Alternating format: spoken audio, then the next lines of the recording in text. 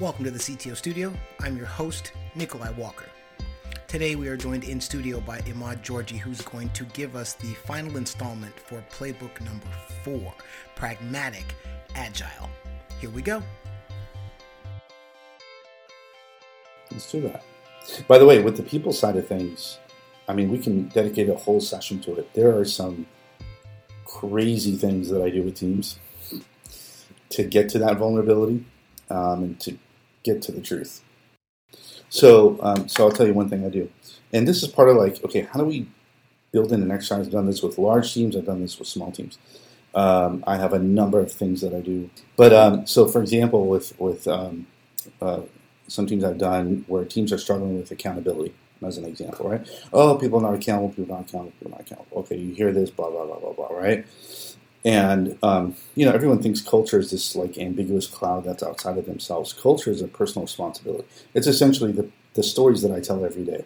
If I spent my day bitching and moaning about the company, congratulations, that's my contribution to the culture. If I spent my day delivering and helping people, that's my contribution, right? That's culture to me. It's an individual accountability.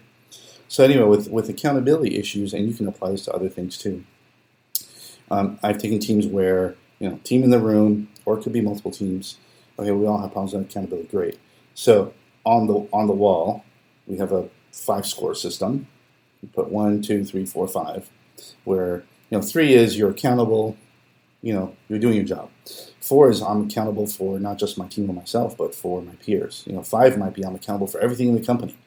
1 is poor, right?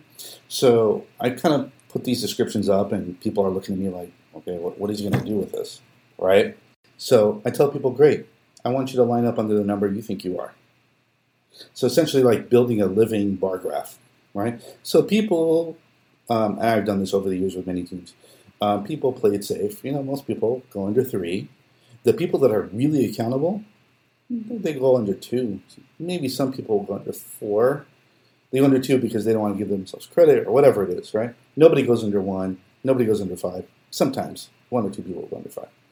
I say, great, look around the room. Take some time to look around. So they're standing there. And then I go one by one. So let's say I stood under number 2. I say, great. Who agrees that Emad is a number 2?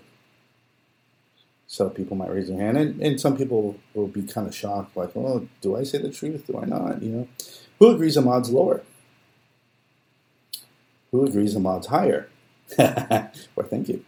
Who agrees Emad's higher, right? And I might, if the environment allows, I might ask why. I might, okay, hey, Etienne, why do you think Emad's lower? Well, yesterday he did this and this. Okay, the majority wins. So what I do is actually physically calibrate people to the majority. So if the majority of people think that I'm higher, they think I'm not a 2, they think I'm a 3. And we go through that whole exercise and that live feedback, I physically move myself to number 3. And we do this for every individual until everyone's physically calibrated. And that exercise blows people's minds because it's automatic live feedback right there. You're actually showing everyone your own self-concept, right? Hey, I believe I'm a 4. All of a sudden, you're downgraded into a 2. Invariably, in the majority of these exercises over the years, most people get upgraded or they stay the same. Very few times. It becomes an exercise where you're actually building people up. But it's also if it's truth. So there's some rules of engagement, right? One of them is no opinions. It's you got to give concrete examples so people can wrestle with that. And it's a way to kind of jump the team from we're just doing the same thing every day to what's the truth of what's going on. Let's just cut to that. And it sets the tone for the rest of my engagement with them, right? It's like, this is how we're going to operate. This is how we're going to talk. And I do a number of things like that. So I just wanted to highlight that under the people strategy. I like the idea of bringing out into the open what everyone's carrying in their own heads.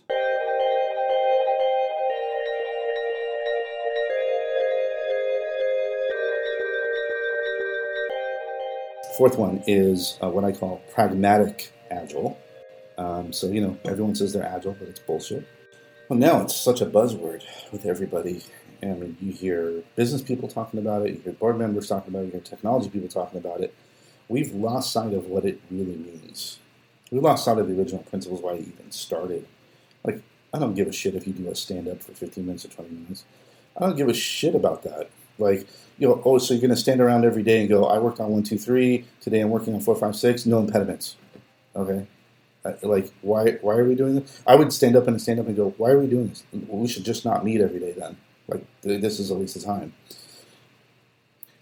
It's because at some point, we're very, like, as human beings, we're very comfortable with structure. And we fall more in love with structure than the spirit behind why it was created in the first place, right? So it's much more easier for me to go into a stand-up and go, I worked on 1, 2, 3, then I'm working 4, 5, 6, no impediments, and move on. It's much harder for me to say, you know what? For the last year, I have been so fucking frustrated that I cannot deploy to this environment. Are we going to do something about this today or not? That, to me, is a much more valuable stand-up or discussion, right? And I got to get this fixed today, right? So do you have guidelines? Do you have just a off-the-cuff guideline for what stand-ups should do to uncover what you just said? Is it just like, hey, it's more like a 15-minute check-in on everyone's emotional state, or what? No, I mean, I still like to follow the structure, but I do key in on the impediments piece.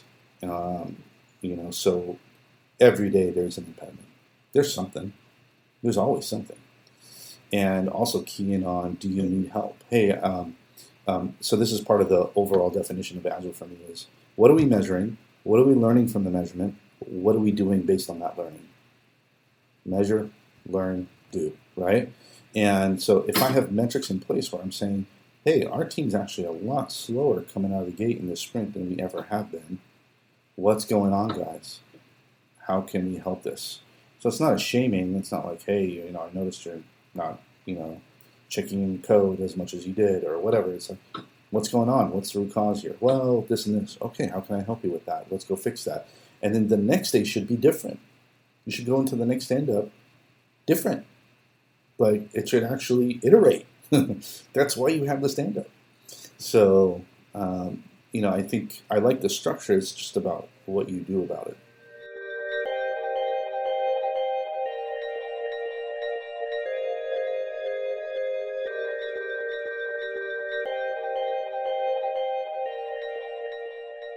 I wonder if one should flirt with reversing the questions and say, do you have impediments?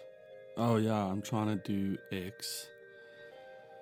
Okay, then you don't try and answer it. You just go to, oh, so what did you work on? Oh, I was trying to do Z, but then I ran into problem X. And part of it, Etienne, too, is to bring that to the surface is what we measure. So one of the things I like to measure is impediment closure velocity.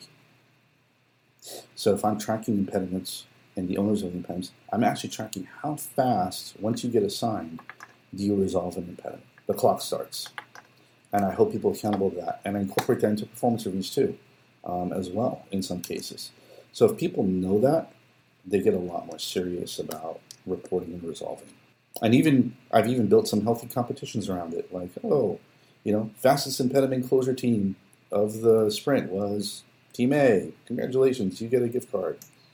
I am realizing now how easy it is to not talk about the impediments because you're focused on what you did and what you're going to work on. But then it's so easy to kind of fly by what is the blocker. And if you like you said, if you have the mindset that there's always an impediment, tell me that there isn't an impediment, then I think it opens the door for everyone to think, what is stopping me from getting this ticket addressed? It's just sort of a lulled. The stand-up, I completely understand. It's a bit of a lull. It's a bit of a, I'm still working on this thing. Yesterday I did, and it becomes exponentially harder when people are in different time zones. And what other aspects of Agile do you think is bullshit that people think that they're doing, but they're not really doing? Or what other tips do you have in this quadrant? This is a whole nother session by itself. So I think one thing is to focus on experiential knowledge. We talked about this, like knowing the product, knowing the customers. Operating from a place of firsthand knowledge is really key, and holding people accountable to that. So what I've seen in sprint reviews and sprint meetings and all sorts of stuff is opinions, right? People come in and say, oh, well, I heard, blah, blah, blah. This does not support our scalability goals. And then all of a sudden people will scurry and start to spin up meetings and, okay, we got to discuss this and debate this. And actually the principle that I like to use is the person that's making the claim is responsible to defend the claim. So I will not spend a second of time on your opinion until you prove it. There will be no meetings. There will be no discussions. So as engineers, if I come to the table and I say, hey, I believe this actually doesn't support our scaling goals. I actually did this POC to prove it. Let me show it to you. Okay, now we have something to talk about, right? But if all you're doing is coming to the table with an opinion, I'm sorry, we're not spending any time on it. The other piece of the Agile piece is using metrics for good. I think people don't know how to use metrics, and it's a big part of what I do with clients as well, is building dashboards based on my playbook, but also based on, are we delivering value? What's our velocity? What's our quality? But using that, sometimes getting to the dashboard is hard enough. But once people get to the dashboard, then it's all up for misinterpretation, is also coaching people on how do you operationalize those metrics. So you got to use them in your day-to-day. Like I was talking about the impediment closure velocity. All right, that's a metric. I'm going to use it to make sure that, my teams, my leaders are resolving impediments for their team, which means that the teams feel they have a voice. We're improving scalability of the org. There's all sorts of things that are part of that. So how do I use metrics for good to drive towards the goals that I want and the vision that I want for that team?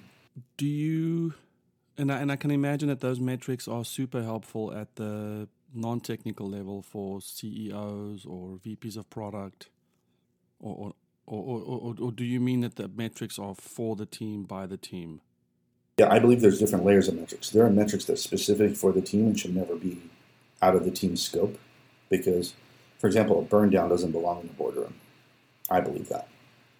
A burn down is for the team to self-adjust, look at each other and go, oh, okay, at the rate we're going, how do we help each other here because we're going slower? Or, hey, we're going faster, we could pick up some more work, right? A boardroom looks at that and goes, you should be perfect. Why aren't you on the perfect line? What's going on? Well, your estimates suck. Well, what are you doing about your estimates? And it becomes this whole other conversation. So I think there's different levels, and I've actually built levels as part of the playbook. So there's team level metrics. I have a number of them. Then there's CTO level metrics. And then there's business leader level metrics. And then there's board metrics. So I've built dashboards with CTOs for CTOs where, hey, you walk in to your workday, it's the first thing you look at. And then you determine, what are my interpretations of these numbers? For example, for one CTO, all she cared about was what is the stability of my platform, what are we doing about quality, and what is my release cadence. And so literally it was 3 metrics with a trend analysis. And that's an aggregation of all sorts of other things that are going on at the team level, but at the end of the day, that's what she cared about. So that's what she looked at. And she could drill down into other granularities if she wanted, but we sort of boiled it down to, ultimately, what do you care about every day? Let's get you visibility of that, right?